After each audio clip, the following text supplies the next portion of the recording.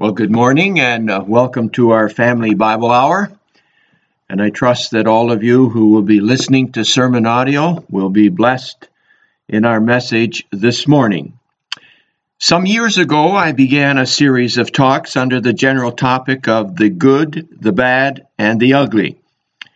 And what I had hoped to accomplish was to focus our attention on some of the lesser-known characters of the Bible and their significance to the whole scheme of things. Secondly, I had hoped that such a study would also give us a better understanding of who we really are and how we might be brought to a closer and a more intimate walk with our Lord and Savior. Often we do not see ourselves for what we really are, unless we are brought face to face with someone else who is in the same condition or predicament as we are. And so such studies, I have found, bring us a valuable array of applications to our own lives. And so this morning I would like to look at another character of the Bible that I'm sure you've all heard about, but perhaps you may not have seen yourself in him. I'm speaking in particular of Bartimaeus, the blind beggar who sat at the entrance to the city of Jericho. The scriptures include this particular account in three different Gospels. Mark chapter 10, verses 46 to 52. Matthew chapter 20, verses 29 to 34. And Luke chapter 18, verses 35 to 43. So when the scriptures record an incident or an event three times, and that is in three different gospels, then it is very significant and it behooves us to take careful note. So if you have your Bibles handy, would you all turn with me, please, to our main text for this morning, Mark chapter 10, verses 46 to 52. Mark chapter 10, verses 46 to 52. And they came to Jericho, and as he went out of Jericho with his disciples and a great number of people, blind Bartimaeus, the son of Timaeus, sat by the highway side begging. And when he heard that it was Jesus of Nazareth, he began to cry out and say, Jesus, thou son of David, have mercy on me. And many charged him that he should hold his peace. But he cried the more a great deal, Thou son of David, have mercy on me. And Jesus stood still and commanded him to be called. And they called the blind man, saying unto him, Be of good comfort, rise, he calleth thee.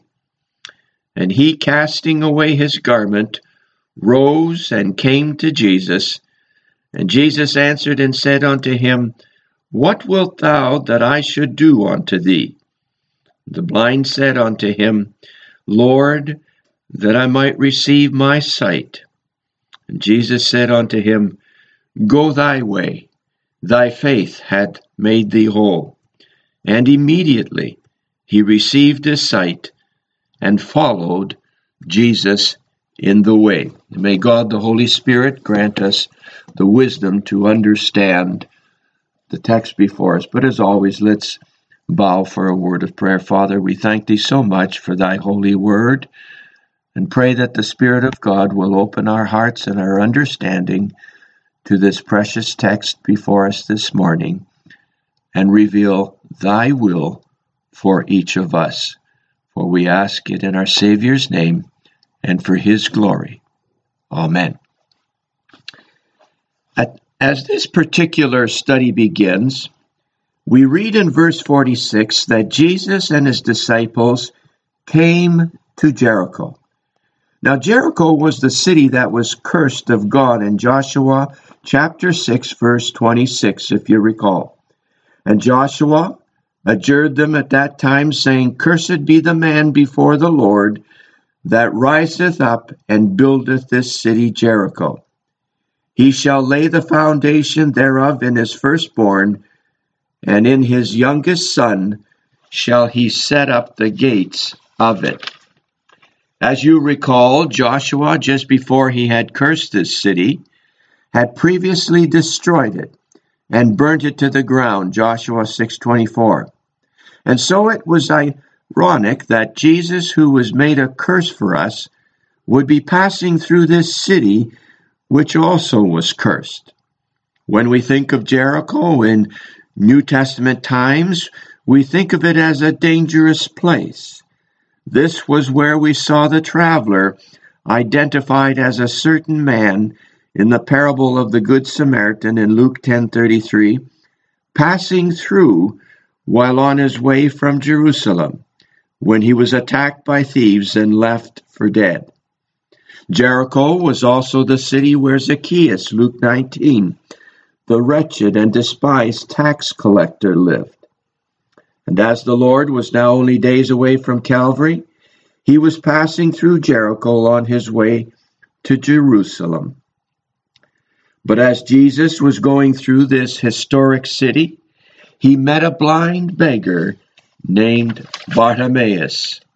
This, therefore, brings us to the first point in our message for this morning, which I've entitled Bartimaeus and His Condition. Bartimaeus and his condition. I would like for us to notice that Bartimaeus was first and foremost a sinner, living in squalid surroundings and blind. He could not see what lay ahead of him. His was a desperate situation. He could not fend for himself. He could not earn his living. He depended on the charity and pity of passers-by to give him provisions. There was no welfare system. There was no unemployment office to which he could apply. Neither was there a food bank from which he could get his daily rations. He had to beg.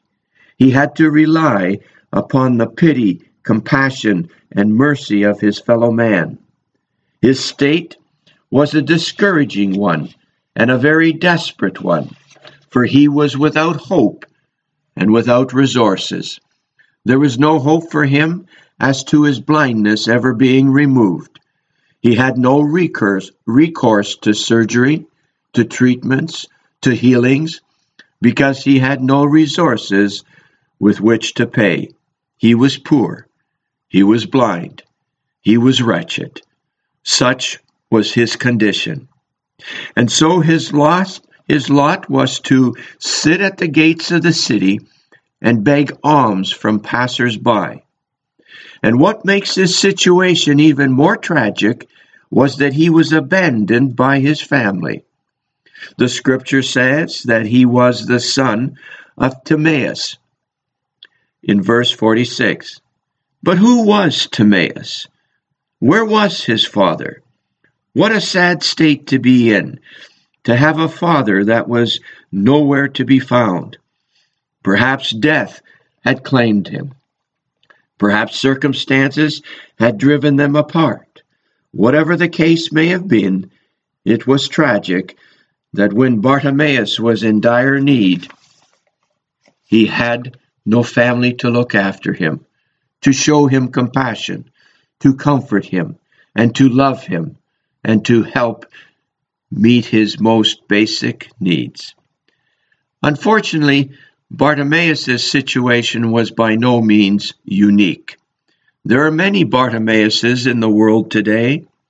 Bartimaeus without fathers, without families, without hope, without resources, and without the Savior, who are crying out for someone to help them.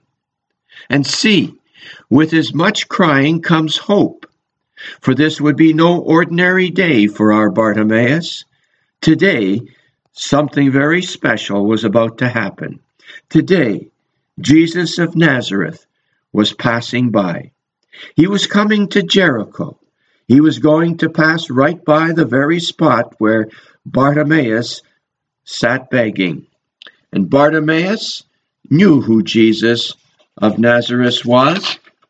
His ears had listened to countless stories about this carpenter from Nazareth. His heart had often rejoiced when he heard how Jesus had healed the blind before, as in Bethsaida, and how this same Jesus miraculously had fed the 4,000 with only 7 loaves of bread and a few small fishes. And he also may have remembered how this Jesus of Nazareth healed the deaf and the dumb, and how he had set free those who had been possessed with unclean spirits. He may have even remembered hearing how this same Jesus could still the winds and the raging seas by simply speaking to them, "Peace, be still." He may have also heard and remembered stories about how Jesus was able to heal all manner of sickness and diseases, and even raised people from the dead. And maybe Bartimaeus may have heard and remembered how Jesus taught, "Be not afraid, only believe." And as his mind rehearsed all of these things, his heart began to race uncontrollably. His soul from within began to rejoice with renewed hope and anticipation as the Spirit cried out to Jesus in verse 47, "Jesus, thou Son of David, have mercy on me." And again in verse 48, "Thou Son of David, have mercy on me." And again, in spite of all the protests from the other disciples to be quiet, "Thou Son of David, have mercy on me." Oh, dear God, be merciful to me, wretched sinner that I am. Help me, God, save me. I am without hope, I perish, unless thou showest me mercy and savest me. Oh, dearly beloved, do the cries of Bartimaeus not sound familiar? Are these not the very same cries of every wretched sinner who has ever come to the end of his resources and realizes the hopelessness of his or her condition? Do you not feel the deep anguish in his soul? Do you understand his desperate need for Jesus and for Jesus alone? Do you remember how we, in similar manner, not many years ago, cried out that same cry? And so Bartimaeus cries out to the Savior in prayer to meet his need.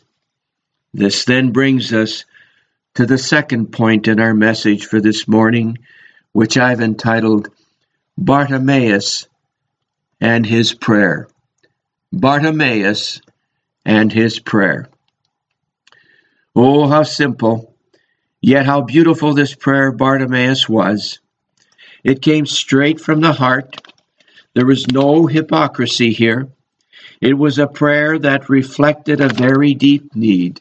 It was a prayer that reached the ears of the Savior because it was a prayer that only a soul which had been so stirred can cry. It was that type of prayer that James talks about in James 5:16. "Confess your faults one to another, and pray one for another that ye may be healed. The effectual fervent prayer of a righteous man availeth much." This was the type of prayer that the publican prayed in Luke 18:13. And the publican, standing afar off, would not lift up so much as his eyes into heaven, but smote upon his breast, saying, "God, be merciful to me, a sinner." This was the type of prayer that reached the ears of the Savior because it reflected a deep need, was fervent, and was directed to the only one who could meet that need, God himself. And God delights in such a prayer. Oh, that we as believers might take to heart this prayer and remember the psalmist as he declares in Psalm 147, verses 3, 10, and 11, "He healeth the broken in heart, and bindeth up their wounds. He delighteth not in the strength of the horse. He taketh not pleasure in the legs of a man. But the Lord taketh pleasure in them that fear him, in those that hope for his mercy." And notice the result. As Bartimaeus cried out to Jesus this prayer, he cried out to Jesus, "Thou Son of David." Now that is important too.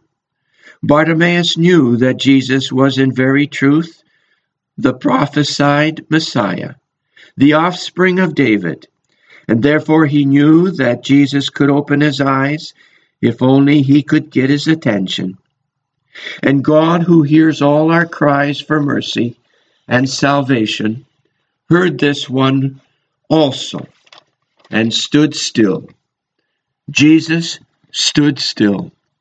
What a marvelous statement that Jesus, the creator of this universe, would stand still to take note of such a wretched sinner. But the scriptures say in verse 49, "And Jesus stood still and commanded him to be called.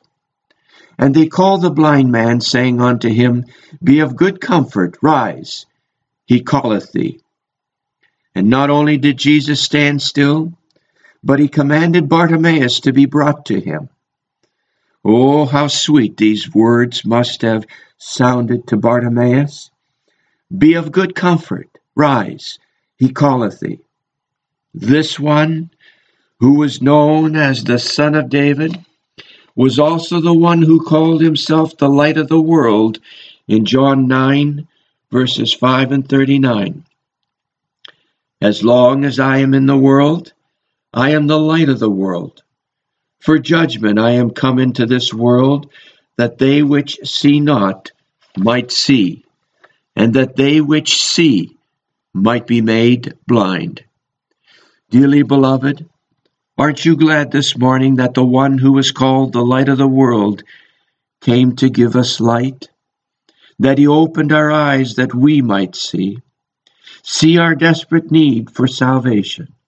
See how horribly ruined we were by sin. See that only the shed blood of Calvary's cross could ever cleanse us from all our sins. Oh, I trust that we are here this morning with grateful hearts for our blessed Savior.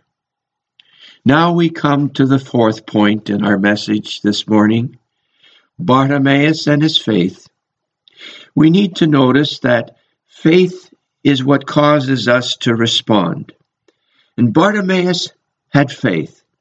We read in Hebrews 11:1-6, "Now faith is the substance of things hoped for, the evidence of things not seen.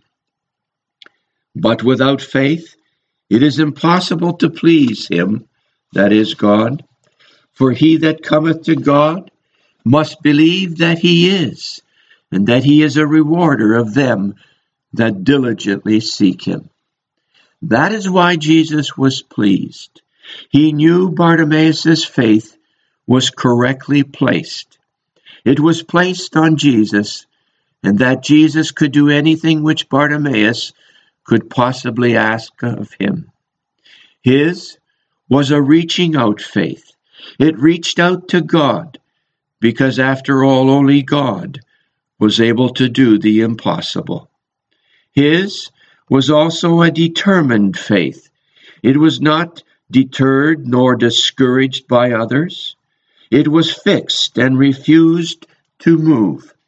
Instead of growing weak amidst the growing shouts of protest for him to keep quiet, his faith grew stronger amidst the opposition. It was confident that Jesus could heal.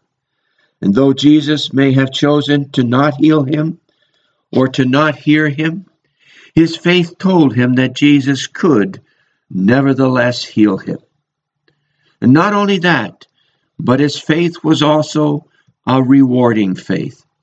Because his faith was a reaching out faith and a fixed faith and a confident faith, it was also, as a consequence, a rewarding faith, as we shall see in a moment. But first, I would like to make a comment here concerning such a faith. When a believer experiences such a faith, then that believer is blessed with a clearer revelation of Christ. As our faith grows, so too does our revelation and understanding of Christ and his beauty of character, which in turn causes us to respond more faithfully to his will. And that should always be our goal. This now brings us to the fifth and final point in our message for this morning, which I've entitled Bartimaeus and his response. Bartimaeus and his response. Verse 49 to 50. Be of good comfort, rise, he calleth thee. And he, casting away his garment, rose and came to Jesus. Notice how quickly Bartimaeus reacted to the invitation of the Savior to come. Bartimaeus cast off his garment, rose, and then came to Jesus. Now this is significant, this casting off of his garment. This is the garment that kept him warm. This is the garment that covered him and protected him from the elements. It was perhaps, in all likelihood, a beggar's garment, dirty, torn, smelly. But it was his. It was all he had. Yet the first thing which he did when he was called was he cast it off. He discarded it so that it would not get in the way as he headed for the Savior. But Bartimaeus was blind, and this garment could easily have tripped him up and impeded his movement. This is an interesting lesson here to be learned concerning the casting off of this filthy garment. Each one of us, when we came to Jesus for salvation and for forgiveness, must have had to cast something off. There is always something which we must abandon if we are to be healed by Christ. And in each of our lives there is always something that entangles our legs and keeps us from finding our way to him. It may be an old habit, an old profession, an old possession, an old philosophy. It could be anything that keeps us from coming to Jesus. And it must be quickly discarded because Jesus will not stand still forever. We are reminded of this very thing in Hebrews 12, verse 1. Let us lay aside every weight and the sin which doth so easily beset us, and let us run with patience the race that is set before us.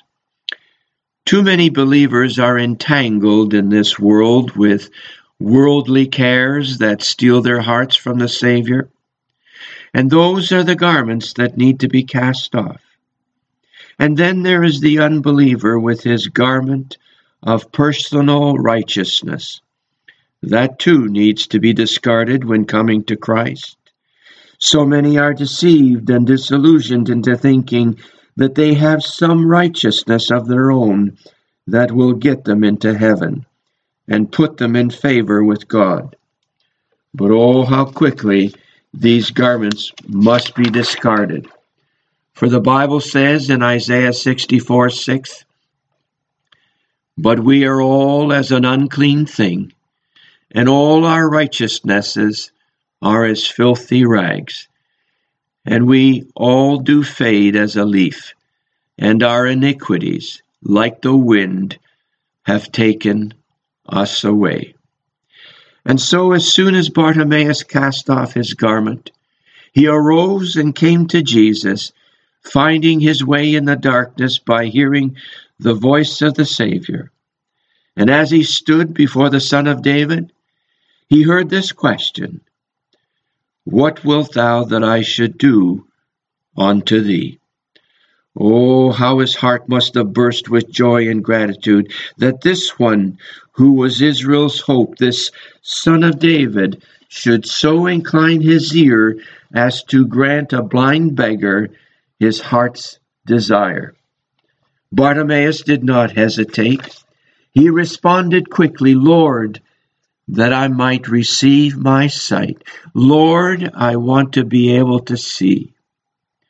Notice the title he gives him, Lord. Now Bartimaeus was a believer at this point. He displayed all the trademarks of a true believer, as demonstrated already in his prayer, his faith, his response, and finally in his approach to the Savior. He acknowledged him as Lord. Lord, that I might receive my sight, that I might see thee and gaze upon thy wonderful face. Lord, be thou merciful to me. Oh, how the Lord delights in such requests. Verse 52, and Jesus said unto him, Go thy way, thy faith hath made thee whole. And immediately he received his sight and followed Jesus in the way. And immediately Bartimaeus received his sight. How his life changed in one split second. Moments before, he was blind and could not see. He was destined to a life of groping in darkness, fumbling and tripping on the ground, not knowing where he was going nor what lay ahead of him, bumping into things and into people. But now, he was brought into a newness of life. His sight was restored, not only his physical sight, but also his spiritual sight. He could see wonderful and beautiful things which he had never seen before. And he saw something which every saint of God dreams of seeing someday. He saw Jesus face to face, tenderly smiling at him when his sight was restored, and with compassion telling him, Go thy way, thy faith hath made thee whole. That then brings us to the end of this marvelous story of a blind beggar's sight restored because his faith led him to cry out to God.